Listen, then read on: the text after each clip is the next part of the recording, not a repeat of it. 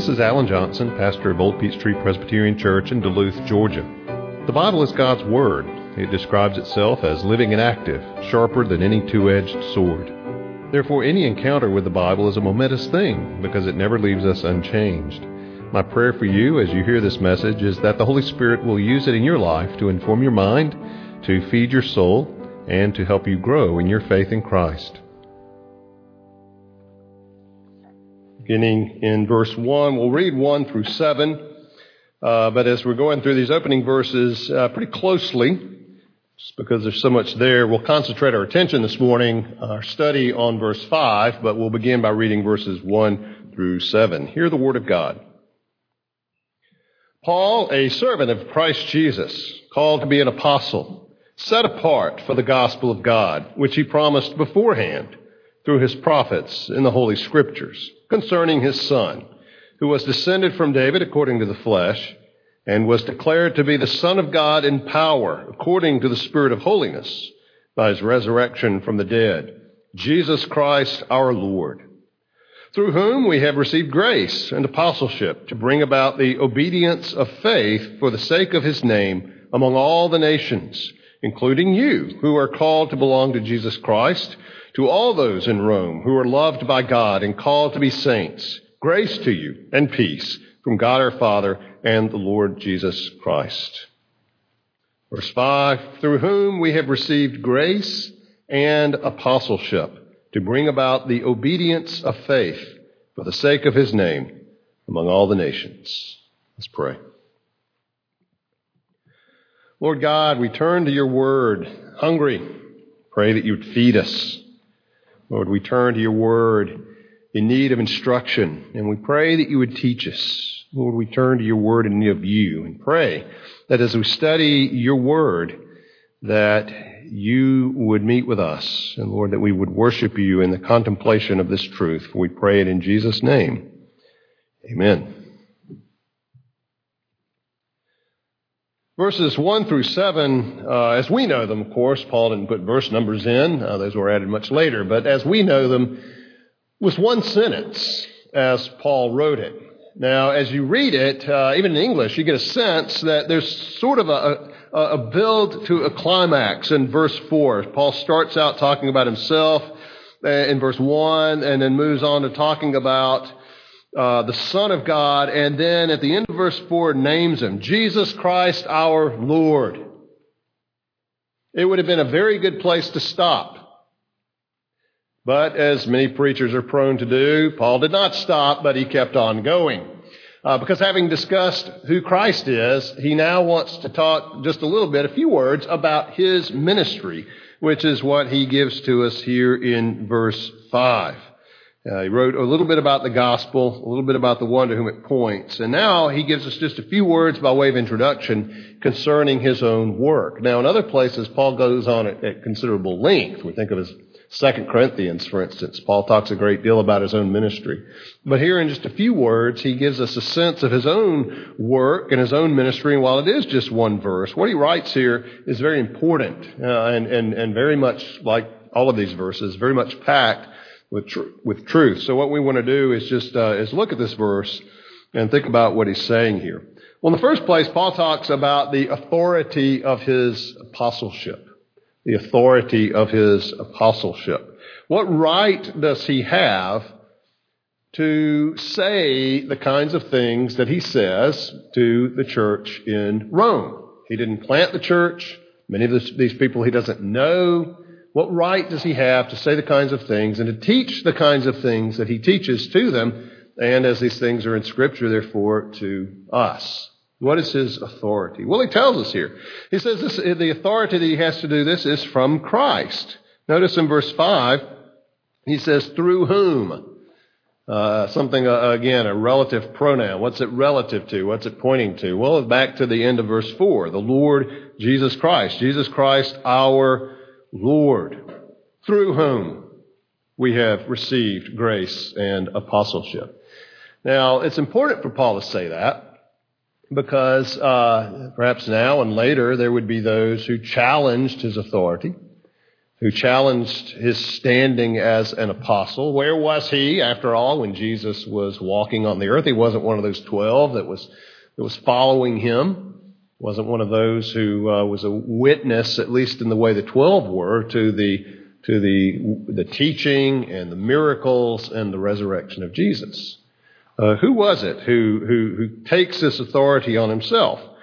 There were false apostles as well who were challenging Paul. And remember how Paul writes to the church in Corinth. We don't need letters of commendation. You are our letter of commendation. What God has done in you and is doing in you.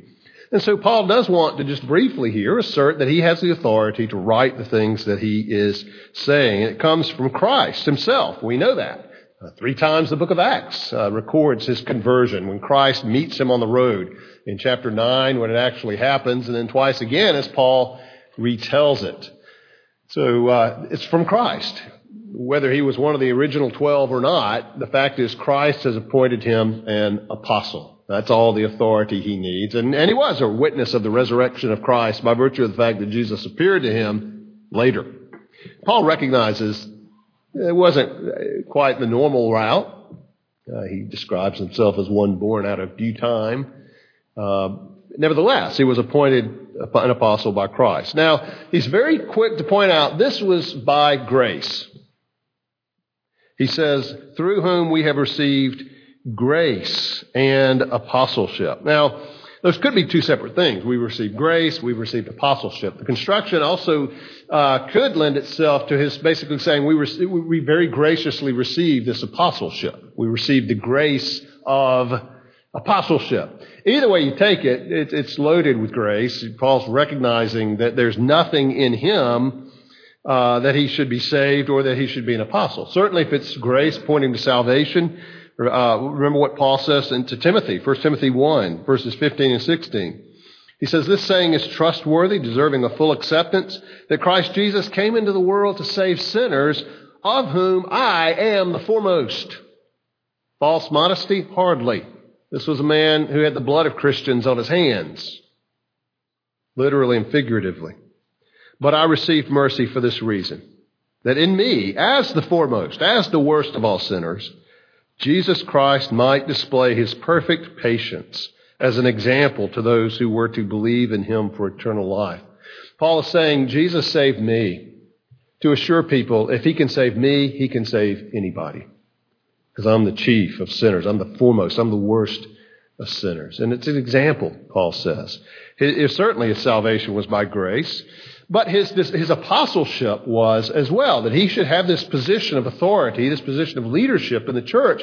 He fully recognized that, humanly speaking, he had no claim to it whatsoever, that it was by grace that he held this. And that same passage in 1 Timothy 1, in fact, just before the verses we just read, here in verses 12 through 14, he says, I thank him who has given me strength, Christ Jesus our Lord, the exact phrase, by the way,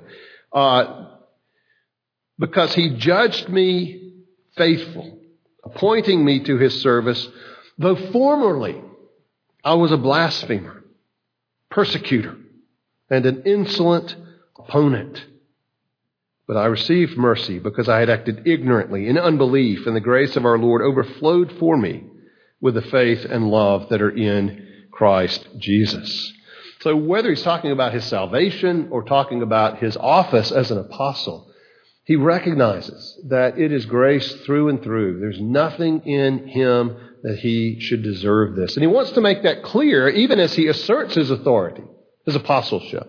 He recognizes and readily acknowledges that it is strictly by grace, completely undeserved, but very real because it was given to him by Christ himself. Now that's the authority of it. It's from Christ, totally by grace. What's the purpose of it? Now, he goes on in the rest of this verse to tell us not just the purpose, but purposes. Why did Christ give him this position? Was it so he could lord it over others? Was it so he could say for all eternity, well, I was an apostle.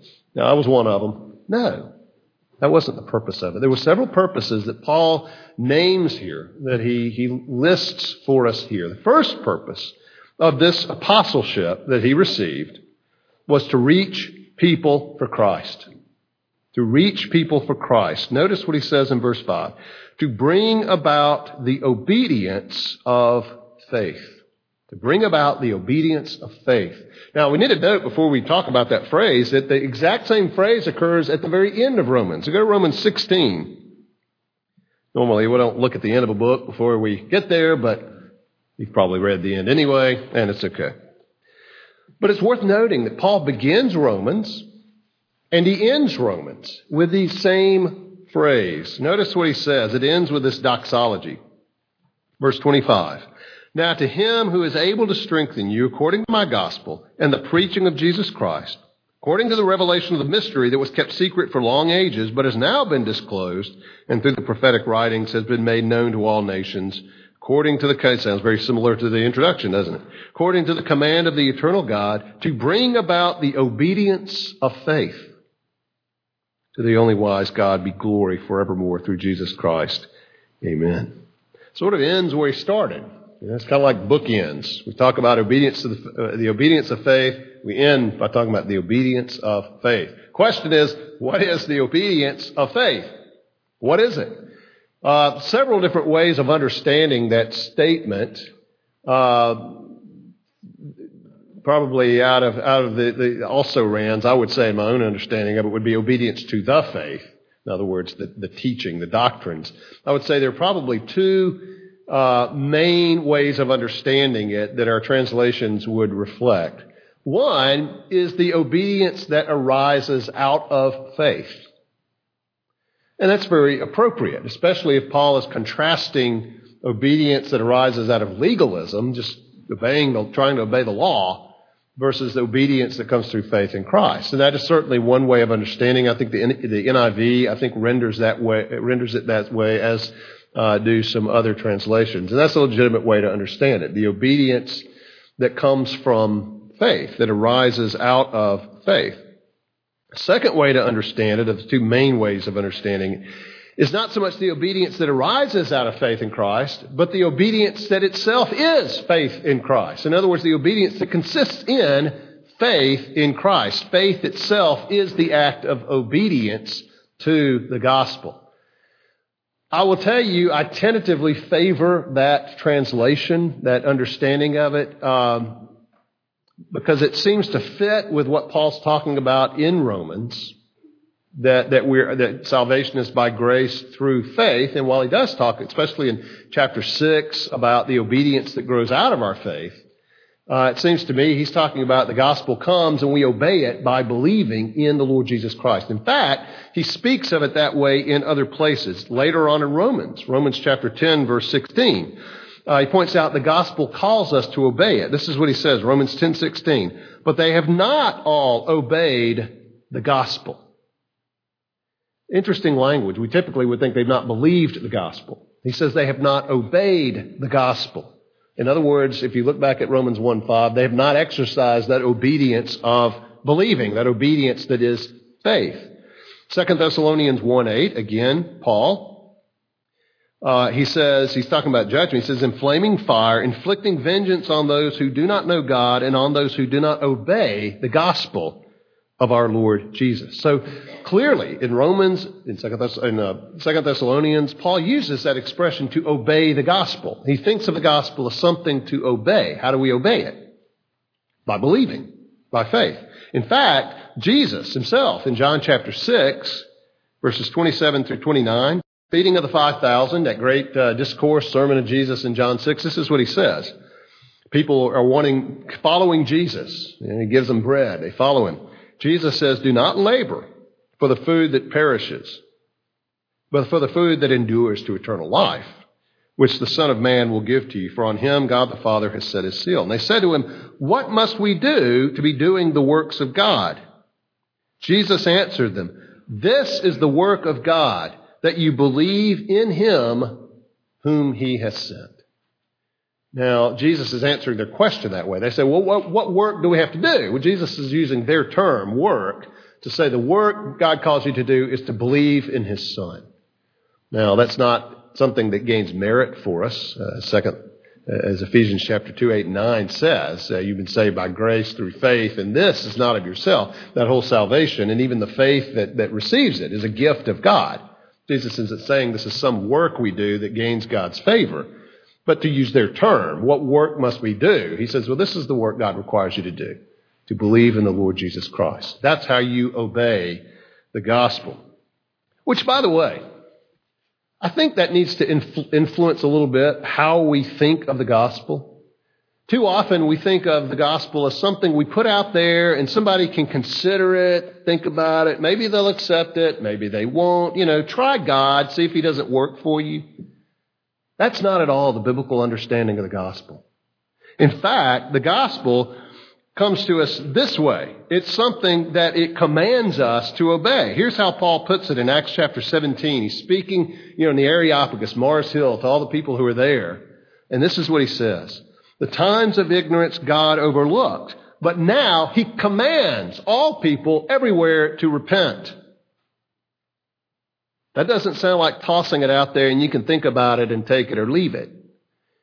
God overlooked your disobedience because of your ignorance, but now that the gospel is here, now that Christ has come, now that the gospel is being proclaimed, he commands all people everywhere to repent. Why? Because he's fixed a day on which he will judge the world in righteousness by a man whom he has appointed, and of this he has given assurance to all by raising him from the dead.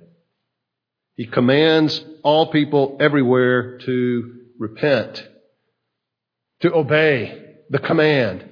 To repent and believe in the Lord Jesus Christ, I would submit to you, is the obedience that is faith. Now, I say I hold that tentatively because you could take it either way. And in fact, they're not mutually exclusive, are they? I mean, those words almost key off of each other. We obey the gospel by believing in Christ, but believing in Christ, then there is an obedience that arises out of faith. And if there is not an obedience that arises out of that faith in Christ, you have to go back and say, is that genuine, God-given, saving faith in Christ? Which in turn drives us back to faith. It's not something we do just once. We go back and believe in Christ every day, trusting in him. And we go to him confessing our sins, trusting in him. Forgive us, save us. So it's almost like it's something circular. We obey by believing, but then believing we obey. And when we disobey, it drives us back and reminds us that we're saved by grace through faith in the Lord Jesus Christ. So they're not mutually exclusive, really. They're sort of intertwined. And you can't separate them. The gospel is not just obedience out of self-control. Hunker down, try harder. That's legalism. Neither is the gospel just something we believe that has nothing to do with how we live. Go on living in our own sinful ways. That's antinomianism, lawlessness.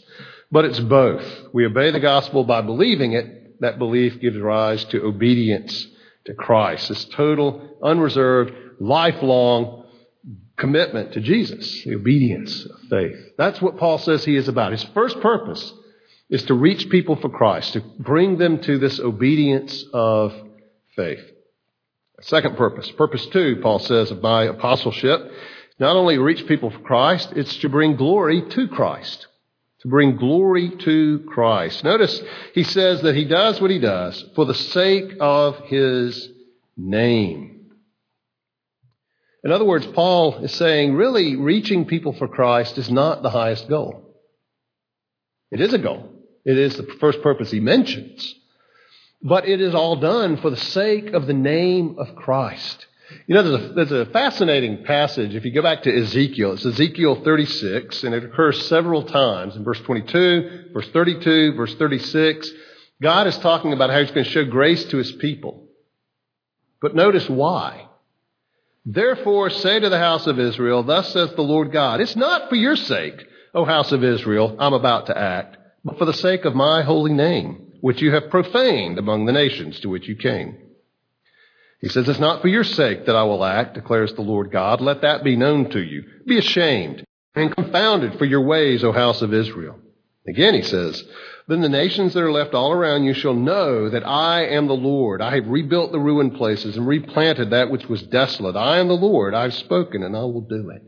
In other words, God's saying to you, I'm going to act for your salvation, but don't think it's so much on account of you. You've just been very sinful. but it is for the sake of my name. It is for the glory and the honor of my name among the nations, that they will know that I am the Lord. Notice what Paul says. To bring about the obedience of faith for the sake of his name. I remember reading John Piper's book, Let the Nations Be Glad. Good book. Commend it to you. It's a kind of a theology of missions. And he talks about why missions. What's the primary goal of missions? Well, yes, obviously, it's to reach people for Christ. It's to plant new churches. It's to see people come to know the Lord Jesus Christ. But ultimately, the purpose of missions is the glory of God. It's the fame of his name, the honor of his name. Because there are people out there who are not giving God the glory and worship that is rightfully his, and they should be doing so. And we are jealous for the honor of the name of God, and we want them to worship God because he is worthy of their worship just as he is worthy of our worship.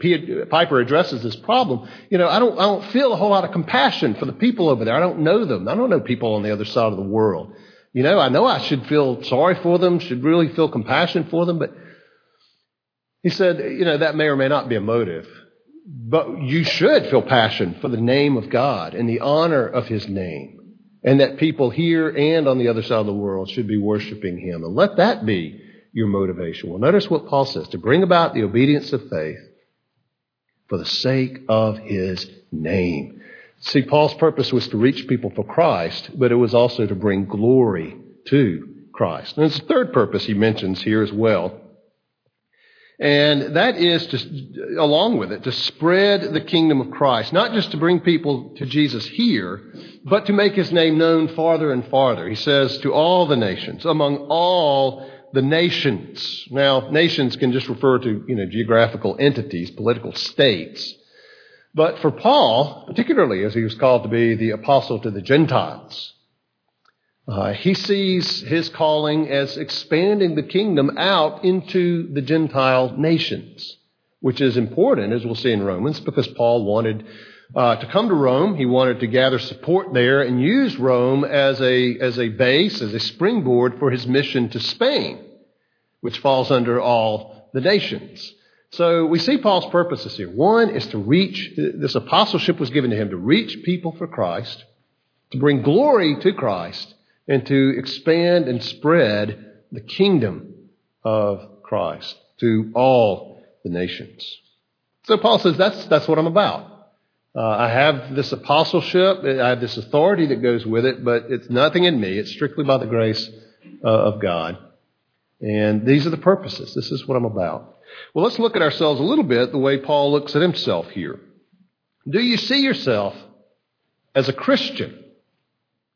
And then in whatever roles God has put you in, as a Christian husband or wife, father, children, teacher, Sunday school teacher, elder, deacon, whatever office God has called you to inside or outside of the church, do you see that as, and especially your salvation, as a product of his grace?